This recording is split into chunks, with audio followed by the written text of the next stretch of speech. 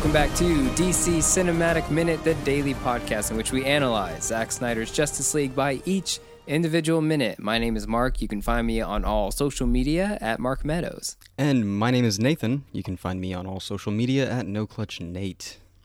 And how many guest spots do you have? Not enough. It's me, Niall McGowan. And I'm John Parker. We're both from the Bat Minute podcast. It was excellent. That was right. I couldn't tell who was who. Did they modulate your voice for that? Yeah. No, I'm just that good an actor. No. Today, we are talking about minute 113 of Part 4 Change Machine. It is going to start with Batman leaping from the... I called it a gargoyle, but I don't think it's a gargoyle. No, every time. I know since we covered 89, and John pointed out that these things are technically called grotesques. Yeah. It's always a point we have to make on the show, and I could feel John's skin...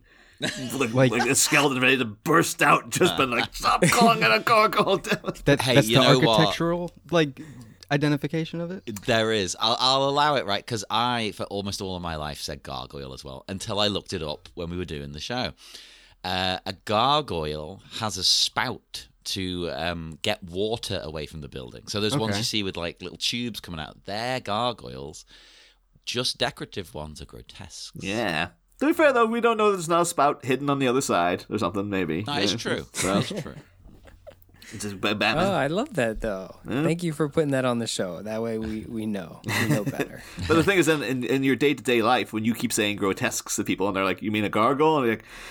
No, because technically, and then becomes a whole big thing. So it becomes a whole deal, and then you look like an idiot, and you look like a jerk. You seem like just say gargoyle, it's fine. It's like the new version of the whole, like, well, technically, it's Frankenstein's monster thing. If you come and be like, I don't want to be like, an asshole, but it's not a gargoyle, okay? It does annoy me. I know someone who says that. When I say Frankenstein, they're like, the monster. I'm like, you know what I mean. Context. You have to add on to it now, though. It's like, but isn't Frankenstein the real monster in the story? There you go. So, yeah. But, aren't the citizens of Gotham the real grotesques? Aren't the character from the hits 90s animated TV show the real gargoyles? Yeah, that should be called grotesques, really. They should have had made a point every episode. They have to have a spout. They have to have water just draining out of them at some point. I'm surprised they don't have a movie yet. Like all these animated turtle movies. That's true. Animated gargoyles. I actually could see it making a comeback. There aren't enough programs. I think it is coming back. And movies for like weird goth kids. There used to be loads when I was a kid. I have a weird... I can't confirm it, but I think I remember there being some talk of a reboot of sort when Max was becoming a thing, but it could have been one of the projects that like Daddy Zaslav came in and just went nope and just wiped off the board. So get rid of all of this. Yeah. No gargoyles, no street sharks. None of it. You guys don't get any of that. It's amazing. David Zaslav was just like, I watched that show back in the 90s, and I kept screaming at the TV that there were grotesques. So I'm cutting you off. You could reboot a show called Grotesques, but everybody knows it's called Gargoyles. Well, you're not going to make the show then. Oh, boy. Yeah. The minute ends. Hold on, before I lose track. The minute ends with Batman tracing the parademon activity to Stryker's Island, which we'll get to in a minute. In this minute. So as we start in the minute, yesterday I talked about how this shot that starts the scene was Richard Setron in the Batman costume as a stunt double leaping from this grotesque. And then as we see here, we see the rest of that animation where it is a visual effect of Batman, and then boom, cuts right to Ben Affleck as Batman. And then joined by Gal Gadot's Wonder Woman and Ezra Miller's Barry Allen. Oh, and I love it. You know what? I love Wonder Woman so much. Give me more movies with Gal, please. I don't care. I don't care if people didn't like the second Wonder Woman. I just want to see her every week. Yeah. Give her a TV show. Yeah. We say it now, though, like as we mentioned in our episode of reviewing The Flash, Gal Gadot's career now seems to be basically showing up in things for 5 seconds, putting her hand on her hip, smiling and like Yeah. shaking her head like, it's me. That's right. Says everything she's in now is a fleeting cameo to be like, it's Wonder Woman or it's Giselle from Fast. She's back or whatever. She did it in the new Fast and Furious. She showed it for 2 seconds. Yes, And went, in it's Shazam me." and in the Flash, it shows up just to be like, that's right, it's me, it's Wonder Woman. It's like, I haven't seen the last like 3 years. This is all I've seen you do, lady. Like, as a career. Yeah. That's And what, I don't know, is that a good thing for her? Is she like I just get to pose and I get paid and then I go hang out with my family for 9 months. Yeah, I get it from her point of view, but we miss out on her because this is another person. The first time I saw the first Wonder Woman, I was like, oh God, I'm not going to like this. She seems like a really wooden actress, like she's just a model or something. Oh no, she's actually like really lovable and likable. She's got, like, a charisma. She's really exceptional in the first Wonder Woman movie. Like there's a bit of stiffness that are in this movie, and there's certain iterations where like, it could have been a better delivery there. But that first movie she's in, her first starring role, is she's like beyond reproach in that. It's like, oh, absolutely perfect casting, delivered perfectly. But Yeah, well, that's the thing. She's now my Wonder Woman. I know there's been other ones before. I don't care. She's my Wonder Woman. Yes. I feel Kinda like like that might be the sadness though of her, like her having to show up to do these cameos, because it's like, I'm sure in her mind she's like, I am Wonder Woman. Yeah, this is my part. But knowing that it's like, it's ending, it's gonna be like, people would like to see more of her, but we're in this weird position of them wiping half the slate clean because the Peacemaker stuff is still going to count. Basically everything but Peacemaker. Yeah. And then I've been like, well, isn't that the whole time? Because then Aquaman and The Flash showed up at the end of Peacemaker, right? You can keep it in Gal Gadot. No, people didn't like that second movie. You can keep her around, but it feels like there's going to... I kind of have the vibe. She's got this thing of like, I'll show up, but... any one of these cameos could be the last time, kind of thing. And it's so strange because like a lot of people nowadays, and when you ask about Wonder Woman 1984, there's a lot like people are so angry, like that movie was garbage, and it's like I think you have boiled over into like thinking this movie like hurt your kid or something. I don't think 1984 is that bad. Like we've talked about Justice League and The Flash being like these movies that can be enjoyed in some sort of like vacuum, disregard the internet and all the voices in your head for a moment. Like 1984 is not a bad movie. No, I agree. Yeah. And it's like I don't know what it is that, and it surely shouldn't have been a movie that determined if she was getting a sequel or another chance, because it's like when we talk about is Wonder Woman getting a third movie, it's like a lot of people are just like, yeah, but the second one was so bad, and I was like, I don't think that is enough to determine that they can't do another one. Obviously, the reality is the falling out with Patty Jenkins and Warner Brothers, and that puts her Gal Gadot's career in jeopardy. But yeah, Wonder Woman 1984 being a movie that gets put Christmas Day next to Pixar Soul and in the middle of a pandemic, and like I don't even know how you quantify the success of that at this point. It was such uncharted ground for releasing a big DC movie. It's like it's kind of like you simmer down now. I don't know what the hot takes are for 1984, but it's fine. It's okay. The chemistry between Chris Pine and Gal Gadot is like It's worth unmatched. watching the movie. I'm assuming you guys you're going on to cover 84. Like I think you were saying you're kind of done after. Although maybe by the end of Justice League, you might be like, all right, we can keep rolling. All right. We did a review for 1984. Zack Snyder's Justice League will be the last movies by minute that we do for DC Cinematic Minute. We just feel like it's the great capstone for what we've covered, and it ends phase 1 of the DC Cinematic Universe in a great way. I think Aquaman is technically phase 1 as well, but whatever, who cares? A great movie. I remember Nathan and I, like, we watched 1984 together Christmas Day and then recorded, and it was Christmas Day, so I was feeling it. I was in my vibes. and we had a great time. So I always remember just how much we enjoyed watching it together, and we watched it with Nathan's mom as well, and she loved it. So it was a good time. But yeah, Gal Gadot as Wonder Woman, she does a fantastic job. Just in general, I think as an actor, she does a really good job acting. There's been a lot of flack that she's gotten over the years, especially with Wonder Woman 1984 and Death on the Nile, where people love to make fun of Gal Gadot and say that her acting is bad. And the way I see it is it comes off as racist. Yeah. In a way. 100%. Because the accent they can't get past. It's the accent. And it's I like, love her voice if it was so much. anyone It's else. amazing.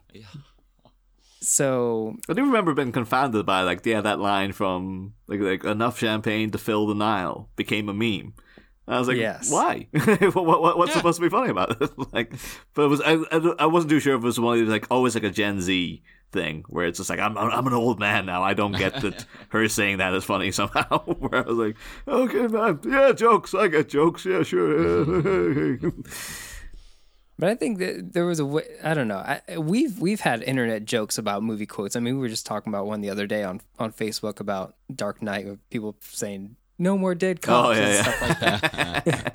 Things are worse than ever. You know, but we don't. There's like no one on the internet going, whoever said that was like the worst actor of all time. Like this person can't act. And It's it's the like viciousnness, isn't it? That's it. yeah, it's just so cruel, so mean spirited. I mean, I think you guys have come to it, but I think Kal-El No was another one too. When Superman comes back, her going Kal-El No was... I'll address that one when we get to it. I do. But like why that take? That's just the main question. It's just like, and what did the other takes look like? If the other takes were the same, then I understand that line delivery was just not in the right headspace or what have you. You know, maybe it did something. Anyway, well, I'll get to that part when we get to that part. But that is a line delivery that is like the main one that really just kind of shows up and sticks around. Yeah. Even throughout like all of 1984, she has whole monologues with Pedro Pascal, and it's just like, oh, you're not like phoning anything in. No. Yeah. When you revisit Batman v Superman and you see the scenes of Diana Prince talking to Bruce Wayne, it's like who is this? Because Gal Gadot in that movie is so different. Yeah. Than the other ones. And I think it's because over time, much like, you know, Marvel characters do it, Marvel actors as Marvel superheroes do it as well, where it's like they started off with a vision for this character. And then the reason Gal Gadot does such a great job in Dawn of Justice and Wonder Woman is because there were directors who were saying like, we have a vision of what your character is. And Gal Gadot steps into that role. But over time it's become, you are Gal Gadot in a Wonder Woman costume. Yeah. And it's been like, we're here to see Gal Gadot. You need to be more like yourself. And so that's where the continuity of the character starts to shift. And we see that with like Marvel characters where like, it's like, well, Chris Evans was hired to be Captain America, but now you're slowly just becoming Chris Evans in a Captain America costume. Chris Evans' butt. It's just, I'm not complaining, and I'm not complaining about Gal Gadot's Wonder Woman either. But it's those first movies had such a vision for the character, and it still happens in this movie as well. But it does lean in a little bit sometimes, either into a complete identity crisis of like, we need you to be Amazon warrior, then we need you to switch back to being Gal Gadot. So it's like, I mean, like you guys will have talked about the scene. The one that really sticks out for me in that regard is her taking out Ramsay Bolton's dad. You know, during her opening big scene, where she comes in and like she could arrest the guy easy enough. Like she could just go over and take the gun out of his hand, but she does. You know, she knocks the bangles together and like destroys half a building. It's like probably liquefies the guy. And then turns around and to the kids is like, "Hey, kids, these children are probably traumatized by what seeing the guy get completely destroyed." And I was like, "Yes, but Wonder Woman is she's very motherly. She's very, she's great with the kids." And she's like, "Oh, you can grow up to be whatever you want to be." It's like, you just slaughtered a man right in front of them. What the hell? Such a bizarre tonal whiplash to me that scene. It wasn't a man, Niall. It was a scumbag. Yeah, but still, it just would have been just like even like a cute bit of her going like, "Kids, close your eyes" or something beforehand. Might have helped, but it is the fact she just does it so brazenly. And again, she doesn't need to kill the guy because he's reloading. She's that fast. She can just go over and grab him. But she chooses. But does he deserve it? Yeah, I guess he deserves it. But it was that's the one thing where to be fair, there was a couple of actually speaking of Batman here at the start too. Because I think Affleck said around the time of the Flash that he had finally kind of got his playing of the character down. Yeah, that really irks me. Honestly, I really do think about that. I think about what everyone said often. Yeah. Mainly because I don't know if I didn't talk to you guys about it. I just have a lot of issues with the way that they handled the character in The Flash, and hearing Ben Affleck say that now in 2023 after his performance in The Flash and what they were doing, at least from what I saw as a moviegoer and as a massive fan of his portrayal as a character, it made absolutely no sense. No, you understood the character way back when in 2015, 2016, when you were hired to do it. Like, you got it. Yeah, you went through it all. Like, I watched you go through it all. You were at one spot in a dark space, and then through the entirety of the movie, you acted your way out of that one spot, and I watched it. Like, you got an A+ 100% on the Batman test, my guy. You understood the character, and then you just kind of, it kind of went back to like what Mark said. It was like, oh, well, now he's just like Ben Affleck in the costume. Yeah. If he's not like doing like a major action punching scene, at least, what's the other one? Suicide Squad is like the only other time that you got it in that sense. And I guess he was just Bruce Wayne in the other part of that because he was talking to Amanda Waller. Yeah. But yeah, no, like that, finally understood the character after Flash. I'm like, are you the different character from what I know and what you did before, my guy. Like, I don't know. I think you were just, that had to have just been him saying that to please the cameras and shit. Yeah, really I finally understand what the nerds want. It really had to have been. So I don't even know what he was doing, because he has a comedy beat with the lasso of truth, which was a very kind of like, even in the cinema, I was like, I mean, I get you wanting to make the joke, but also I'm not entirely happy that this is happening. And then the rest of the time, it's just him like slumped against the car, just like, okay, Barry, whatever. It's just like, now you finally, this is what Batman should have been the whole time, apparently. But no, I didn't get that. But within this movie, though, I almost like, I think Affleck's great in the part, but it's almost too much of a whiplash again, though, for me, where, because he was so, like borderline, well, not borderline, kind of homicidal in BVS, and then he's almost a little too kind of like fancy free in this one. He's so much more laid back. It's like, I get it as he's calmed way down, he feels guilty and all this kind of stuff, but like I would have like maybe hit the brake on it a little bit. Like he swings a little too far. But not bad. It's not a bad performance. It's just a bit of going from the one movie to the next is a bit like, he could have slowed your roll a little bit there in making that transition. But it seemed like we missed something, especially with like the conversations that him and Alfred have in this movie, especially in the beginning, when it is like very, because the last movie he was lying to him for the entirety of the movie, so he was like barely talking to him, because that's probably a thing that Batman does. If he's like lying to Alfred, he's like, I can't talk, I can't face him, kind of thing.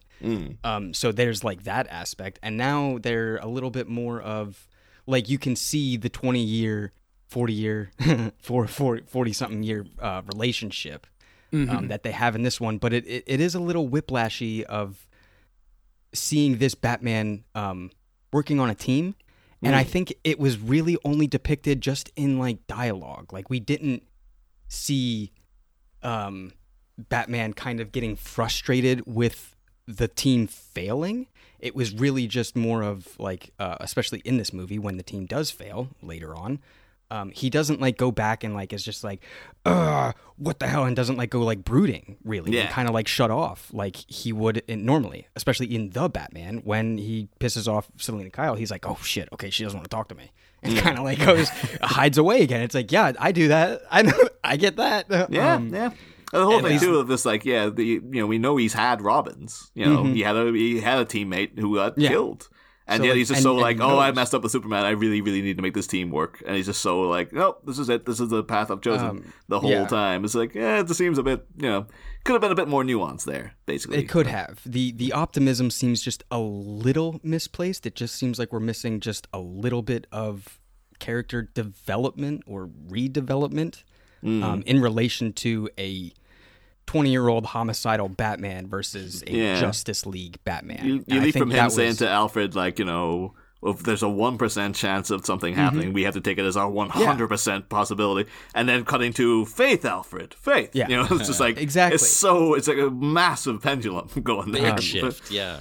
And it's not really shown, I think, in his acting, but really it should just be suggested, I guess, in the dialogue and what that Batman experienced with the selfless sacrifice of Superman, and just coming into contact with like just a greater threat and realizing that he was wrong. That's the biggest thing. Batman realizing that he was wrong would have the effect of, I gotta change up this whole thing, guys. Like, I think the more, I mean, when I see the ending of Dawn of Justice, I see the transformation. So I see it. And then, of course, like as the movie plays on, the Zack Snyder's Justice League plays on, you see Ben Affleck, or you see Bruce Wayne talking to Alfred about his changed perspective. And we have a scene coming up in a few weeks where, Alfred's like, you've done it. You brought the team together. Like, you're done. You don't need to do anything else with Superman. And he's like, yeah, but we go back to Dawn of Justice, and he said, I failed him in life. I won't fail him in death. And he's like, so hurt about himself. And he went through the whole 5 stages of grief after he almost killed Superman right before he does the warehouse scene. And so there's so much transforming in him throughout that third act of Dawn of Justice, even in the moments with Doomsday where he's watching Superman and Wonder Woman fight Doomsday and going, this is completely out of my league. Yeah. I don't know what I'm doing in this situation anymore. It's like the transformation is happening in real time. And then with the death of Superman and the way that the world is in wake, it leads into the next film. So I see the transformation a little bit. And so I do follow along with it. But I meant to actually I didn't really note. It was actually more at the end of last minute. We're barely into this minute.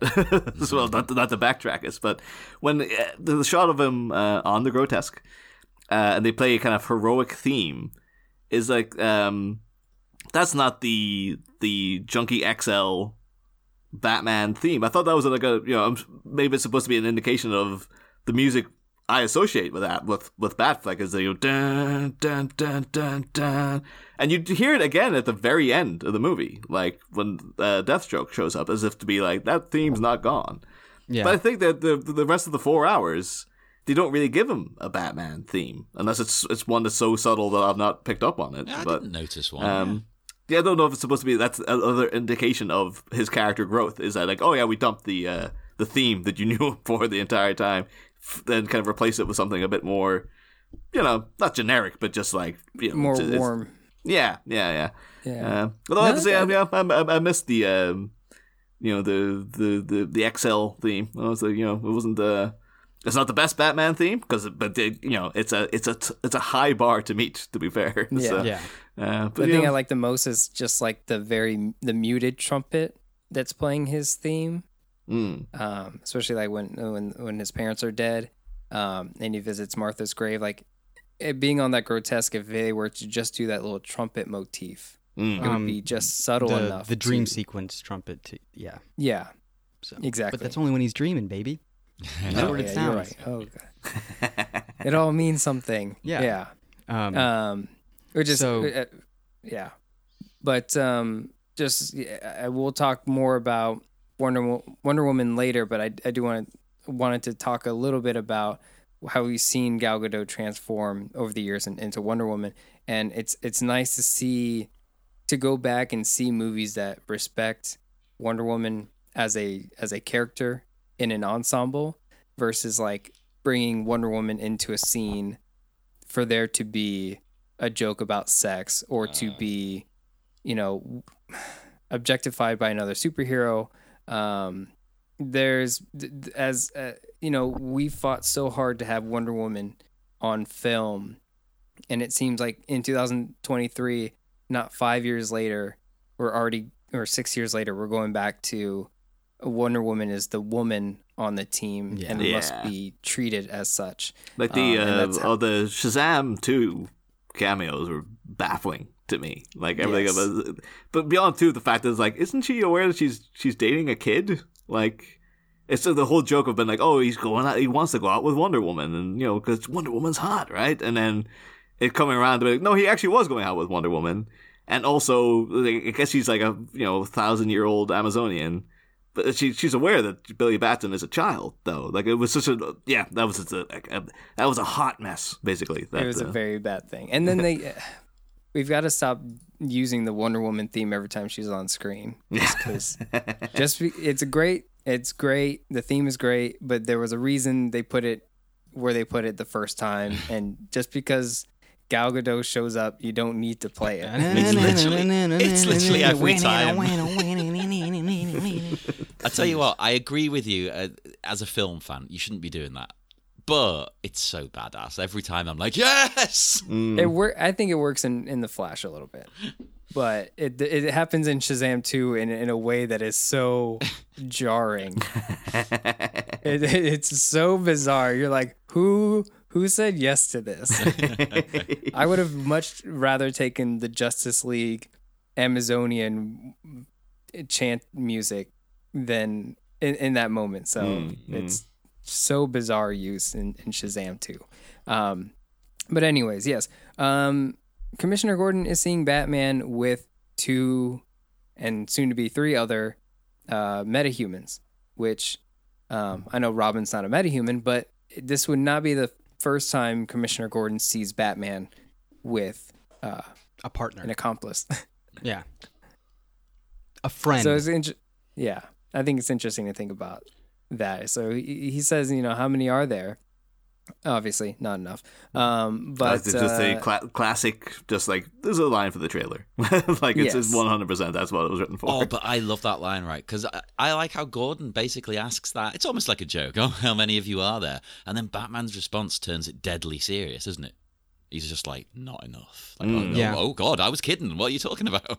Yeah, like you're the only one that I've seen dress up like this, other than the alien that flies in the sky. So like, yeah, and he's dead. Like, well, that was one of my things though. Like again, we're supposed to be 20 years in to Batman's career here, and then the way J.K. Simmons delivers the line of just like, how many of you are there? Like, as if is so confounded by this whole thing. It's like, dude, you met Robin. It's kind of also saying too as if it's like Batman's a recent thing to him. It's like, oh, this Batman showed up. Now there's all these other crazy guys showing up. It's like, no, you've known like massive vigilante that world for 20 years. Yeah. Like it just felt off to me. Like to be fair though, these two, you can tell that they're not like normal people, shall we say?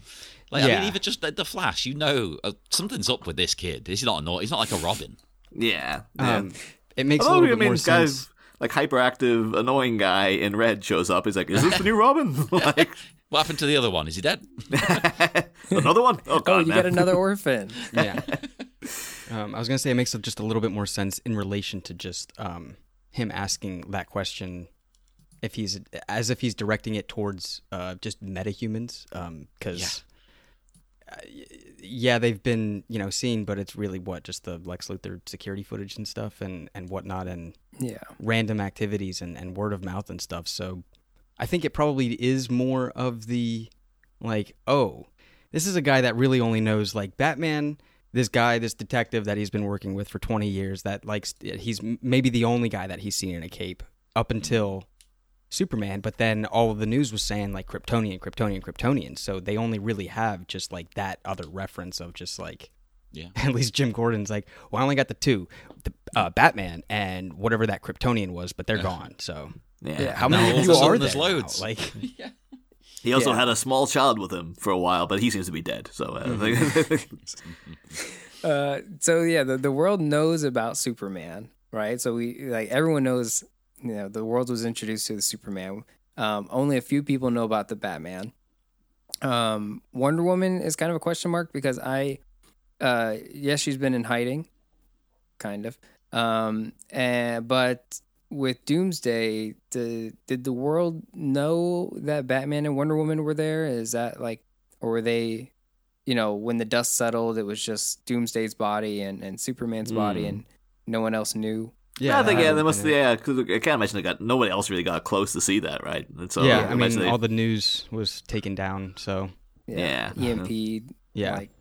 I would have really loved though if they had during the big cataclysmic events at the end of Wonder Woman 84, like when they were cutting around to all those different characters, they just had a pimple faced Jim Gordon. It was inexplicably 16 years old back in 1984, just been oh my gosh or something, just to indicate then to cut to this, then been wait a minute, I remember that lady, but I remember you. Yeah, it's when he says how many are there? How many of you are there? And he's starting to see all these different metahumans.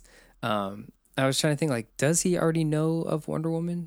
Because does the world know her yet? To know all the stuff with Maxwell Lord at the end of 84, people might remember that, but I don't know how much they would remember that Wonder Woman was involved in it. They might just be it was a big weird typhoon thing with this guy who was making all these wishes and stuff, but I don't know if they are aware that he was stopped by this lady.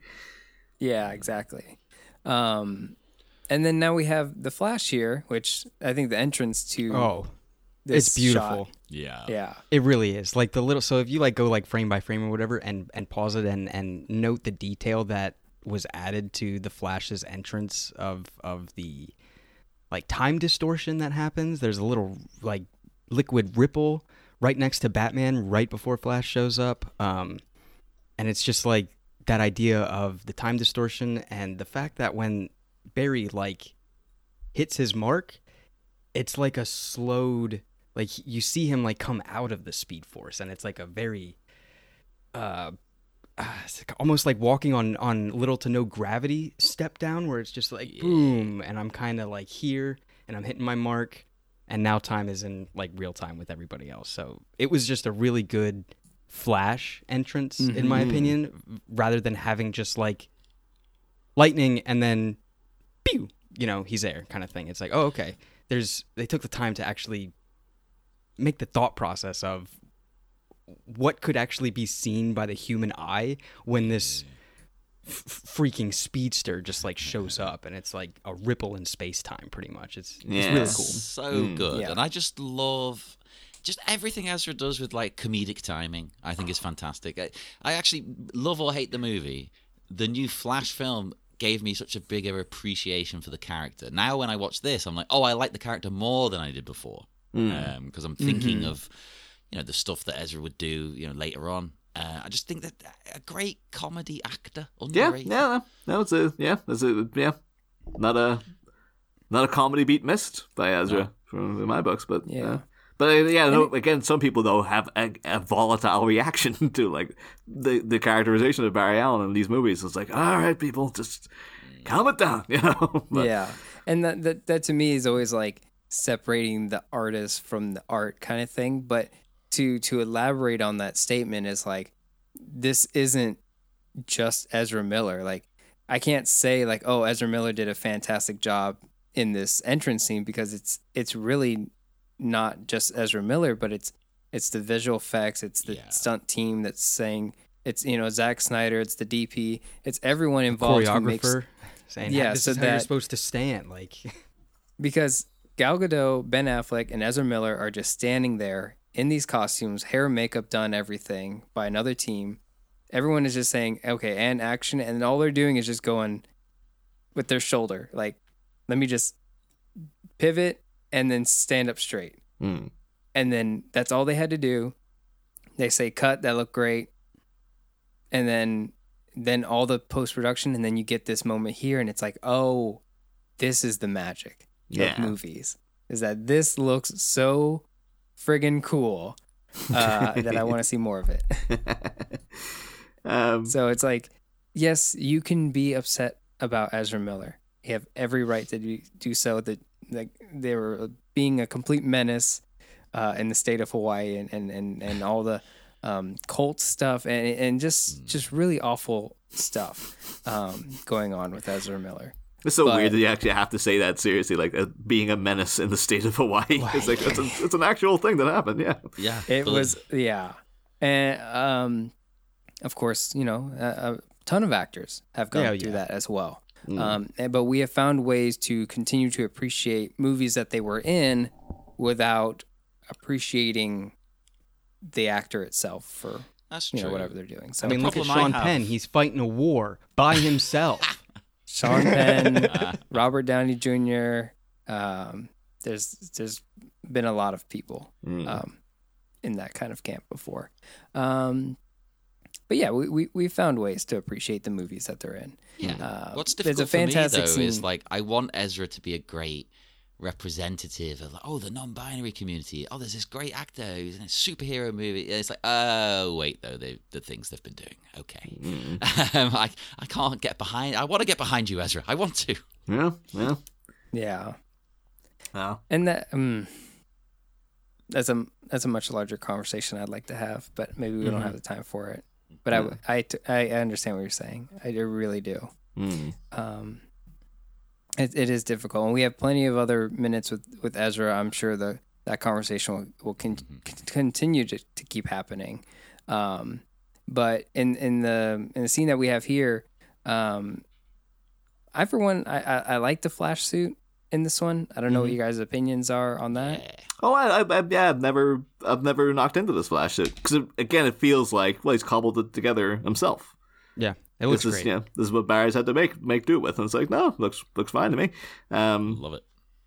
I was I think because I was going and expecting it to be the Vision, Flash we saw in Batman vs Superman with like the little beard and stuff as well. I was kind of like, oh, they haven't landed there yet, I guess, but no, I'm 100% behind this suit. I think it works within the context of how it's supposed to work. Yeah, we have 5 Flash suits in this DC Cinematic Universe. We have a Black Zero event pillow suit. We have this suit. We have the new Flash suit. We have a Michael Keaton Flash suit or Batman Flash suit. Oh, I love that one. And then we have the Nightmare Flash suit. So we have, in just 2 movies, we have 5 suits. The Dark Flash suit as well, technically. Dark Flash is a suit as well. Yeah.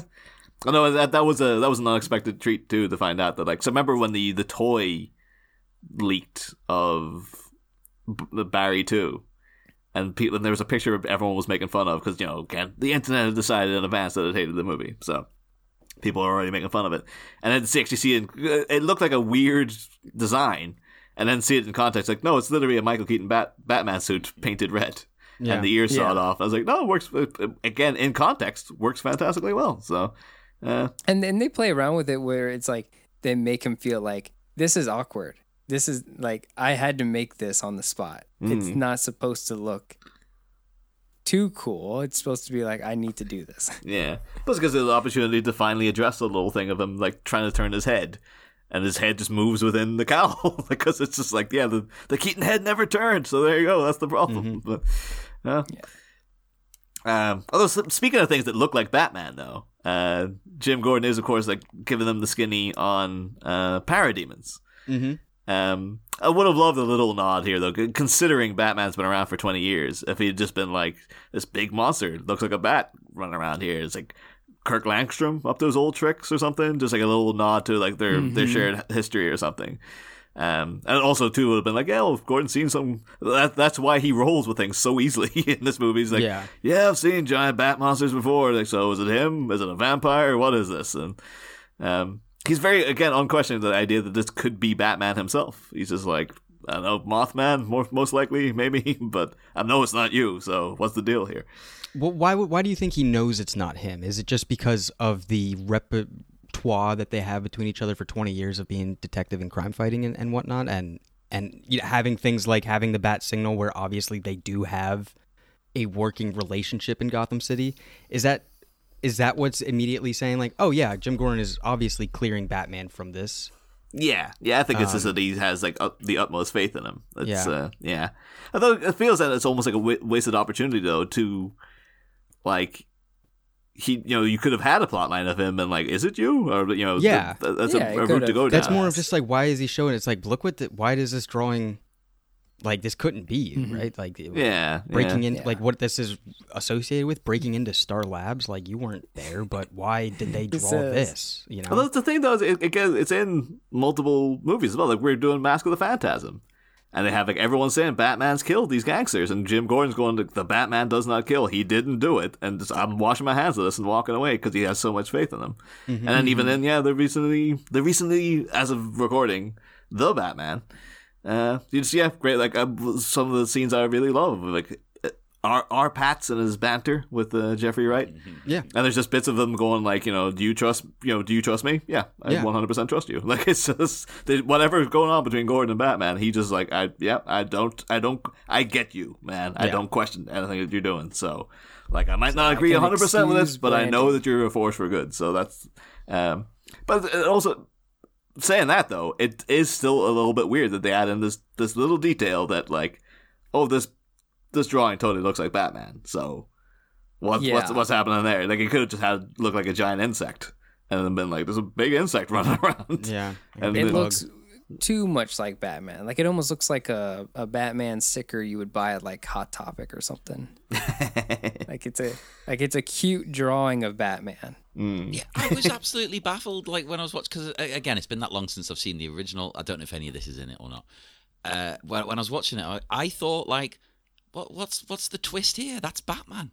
That's Batman. What the hell? That doesn't look anything like a goddamn Batman team. It really feels like it should lead into more of a everyone thinks that Batman's doing this. Yeah, but they just drop it so immediately. That was the plan in like the Justice League War, and the whole Apocalypse War, and especially from like the New 52 and that animated thing. That like was the thing. It was like people are accusing Batman of doing this because it's parademons with red glowing eyes and cloaked. Flying around on the buildings in Gotham, and that kind of only really points to like one guy, So back when it was supposed to be just one parademon to be introduced and be like, take into consideration how terrifying one parademon is. Like John was saying, like, sounds cool. Yeah, they're not cool, but it's like, what if you were to just see one parademon in Gotham City? You'd be like, holy that's a shit. Monster. Yeah. And then over time you go, there's a whole planet army of these things. And then you go, oh, that's a lot. That's way too many. Now how are we ever going to save the world? And then boom, Justice League. So there should have been more with this. It looks way too much like Batman. Even one line from someone like Gordon saying, "Hey, this looks like you. Do you know anything about this?" I'm like, no, anything. It's like in Batman Begins with everyone's fear toxin, and then Batman is just gliding over everyone, and they're all terrified. Like that's what this is like. Yeah, this is a great scene though, setting up again the idea that criminals are afraid of Batman because so many inmates of Arkham was like, I saw him. Yeah, and it was a freaking monster with glowing eyes on the top. It was terrifying. Exactly, and this is the way what we are looking at here that a criminal would describe what they saw flying at them. Yeah, it's just absolutely. Yeah, because just go and do it like, someone's stealing your shtick or something. So so maybe it's just like going back to the idea of just like we've been doing this for 20 years. Like, why am I getting a picture like this again? Like, I haven't gotten a picture like this in 20 years. So the last time we got this, it was you. Why am I getting this again? Like, you're obviously not. But then I don't know. The Diana to come in to be like, well, parademons. Yeah, and then and Jim's just right like off the bat. Yeah, but Jim's just like that drawing. Maybe when she first saw God, you're Batman, here. it's like, oh my god, it's a parademon. Yeah, Kill like it, that's kill the thing. It's like, oh snap! So you're doing the whole parademon shtick. Okay, I got you, big guy. So, What do you call it? Paraman? Parademon? Like, what's yours? Like, no, I'm Batman. Parademon. Oh, it's a bat. Oh, I get it. Okay. Well, Wonder Woman, though, brings up something interesting. You just mentioned her there. That the parademons are literally able to smell the mother box. Mm. Like, that's not used as like a thing, oh, they can track it. It's like, no, they can literally smell it. Mm. I found that quite fascinating. And then I was wondering what it smells like. You want like the mother box. Yeah. Yeah. Could have been merch It smells released. like home. Yeah. Yeah. Oh, like home. Mm. I think later on, like in one of the later minutes, she says about like, oh, the smells of darkness, and Batman be like, there's a smell of darkness. Like, can I get that? It's my whole thing. Oh, the dark. Mm. It's like that's what she has to get Bruce for Christmas every year. Then like, all right, here's the scent of darkness. Here it is. Yeah. Overall, I mean, I just really like this scene. This is like this scene here to me. Even when I saw it in 2017, it's like we're doing it. The Justice League is here. Like I'm watching a movie where Wonder Woman is talking with Batman about parademons and like how do we find this, and it's like these two are talking to each other. I've never seen this in a movie before. This is fantastic.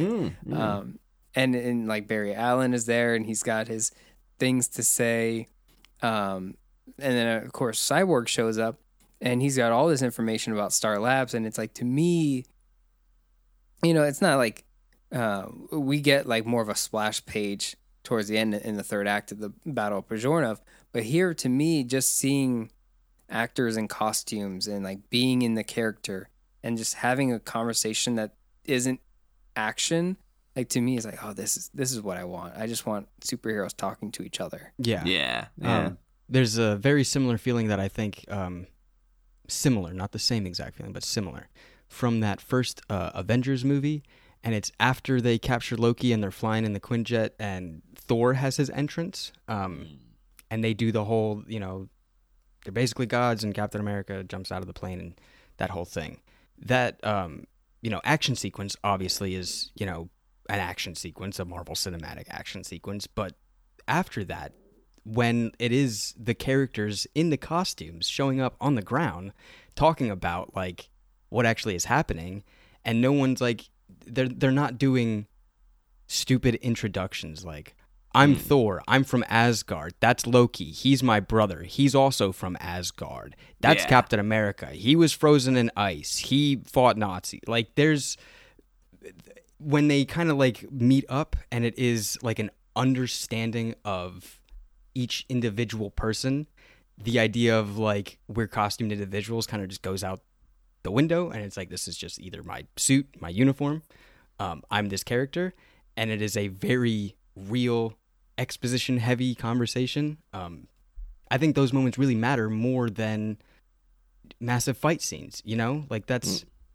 cool visually, but like I need to establish that this is a team, that they know each other, that they're figuring out how to work together.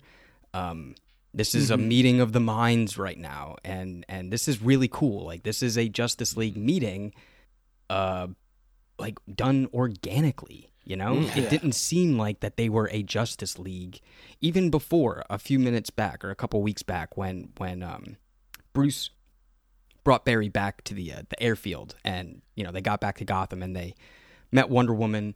And we're doing the whole silly comedic introductions and whatnot. That still, to me, did not feel like that they were Justice League. It still just kind of felt like Batman was he picked up the other metahuman and he kind of got him to just come with them. You know, like they're just like, hey, you come on, we're getting the band back together, kind of feel. I think what's but this is different completely here- different. I think what's different here is that they all end up, as you say, organically contributing to, you know, just talking about the issue and solving the issue and coming up with a plan. They all chip in with their own ideas and things, and that makes it like, okay, yeah, this is working. Yeah, Yeah. absolutely. It says every character has something to say that fits their character, but they're doing it in costume. It just having them in costume it elevates the scene. Whereas like later on, we'll see them all out of costume talking about the mother box, and then it feels more like a Fast and Furious scene because everyone's just in their normal alias.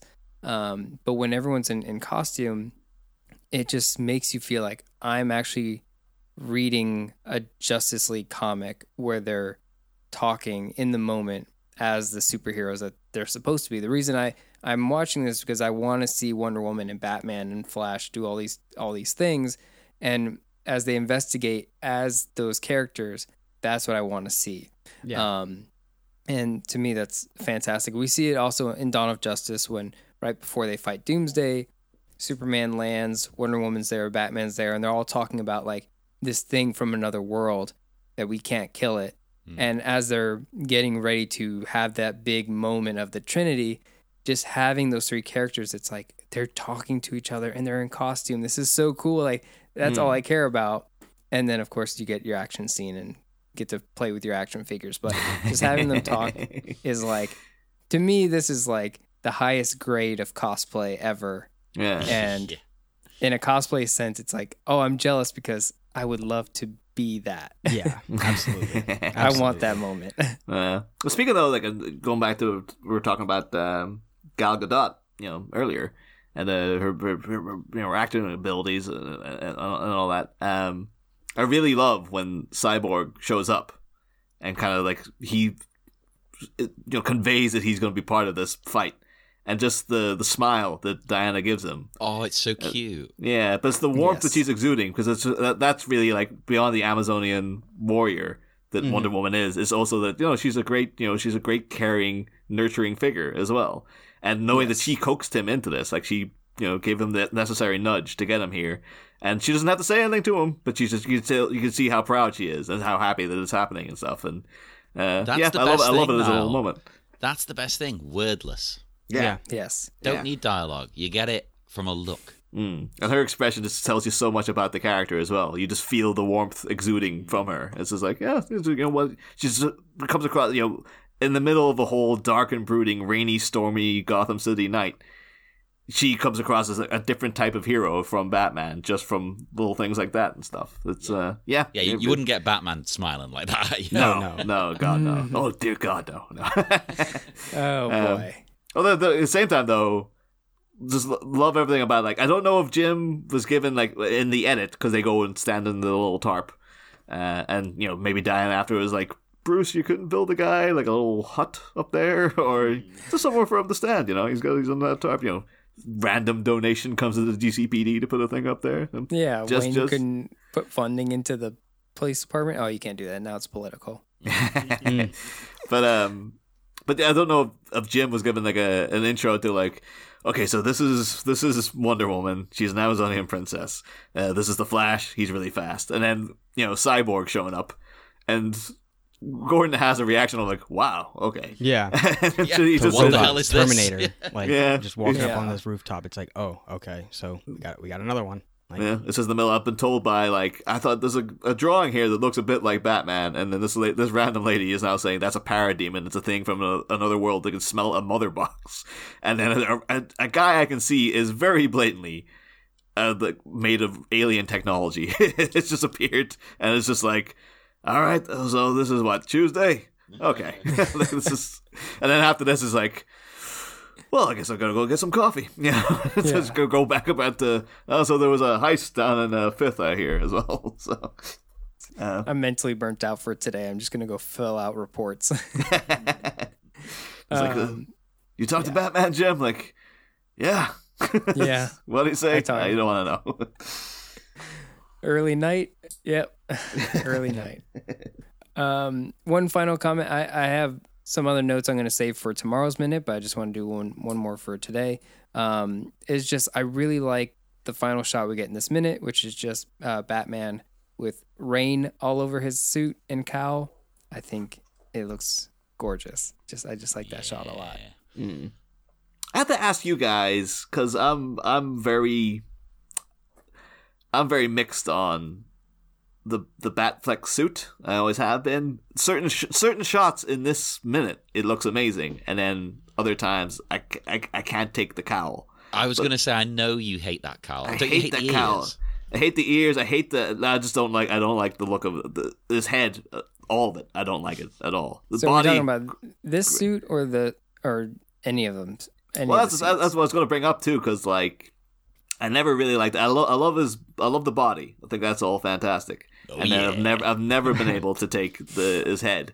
But like in that Flash movie, that outfit they gave him is like the worst thing. Oh my god, it's hideous, right? Like it's It's terrible. It really is. It doesn't make any sense. It doesn't fit. It doesn't like. It's just fabric, a weird type of fabric with like some bars on it. Is that weird thing with the crisscrossy stuff on that looks like he's got, like the plastic from a six-pack? Yeah. I'm stunned that like I guess he just can't do anything, but like Affleck on stage, on set, been like, oh, I'm coming back for one last hurrah, and they gave him that suit, and like nobody like batted an eye, was like, that does not look good on screen. Like I don't get it. Yeah. I enjoy the suit a lot. I love it, honestly. There's times I really where like the first one, the one that they use in Dawn of Justice. And they brought it back in Suicide Squad. So this suit is different, and the cowl is different. And when I first saw Justice League, I didn't like this cowl at all. I thought it was way too pinched feeling. And it feels a little bit kind of like a scared cat where it goes like airplane ears. And so that's a kind of an issue I had with it. But another issue I had with it, and we kind of talked about this on your Facebook group for Mask of the Phantasm, is how things are shot in a more of a square format, and then when to make things widescreen, they simply just cut footage off from top to bottom. And what happened in Justice League in 2017 is like you have these shots of Batman, and when they went to widescreen, they centered on his face, and there's so many shots in Justice League where he just ends up looking like Space Ghost because it just cuts the top off of his ears, and so it's just like this rubber bald head Batman, and it looks so awful because it's just like super focused on like the pinched crow's feet that he's got, and it just like, this looks god awful. And then of course color correcting and all that is just like, it just looks bad. So it's supposed to kind of look like this because eventually he gets cool action figure goggles that go over it, and so then it kind of completes the look. Yeah, but I think that when the first photos came out of him with the kind of final battle gear of this movie, I remember being like, oh, finally. No, yeah, now that looks good to me. That's like, I can take this. I'm still not happy because the ears are still just too stubby for me. That's a personal hang-up I have. Even on the bat signal behind him, it's just like, no. Just elongate those a little bit for me, please. But but that was the closest I've been to being completely happy with a Batfleck suit is the end of Justice League. And then, the next time you see him in friggin' The Flash, I was like, oh my God, what the hell happened? But I don't know what's going on there. But I do like, I wish there was a way that they could incorporate more of the armored pieces, especially like the light up eyes that when he fought Superman in the armored suit, and having like the rain and just like the white LED light. I wish there was a way we could. Yeah, you want backlit eyes. I do, because I like it, but it needs a lot of fog and rain to go with it. But I do enjoy that aesthetic as well. So, but we are coming up on another hour for this week, and so I apologize if the episodes are too long. So I was going to withhold some notes for tomorrow. So does anyone else have notes for today? No, I think we're good. All done. Okay.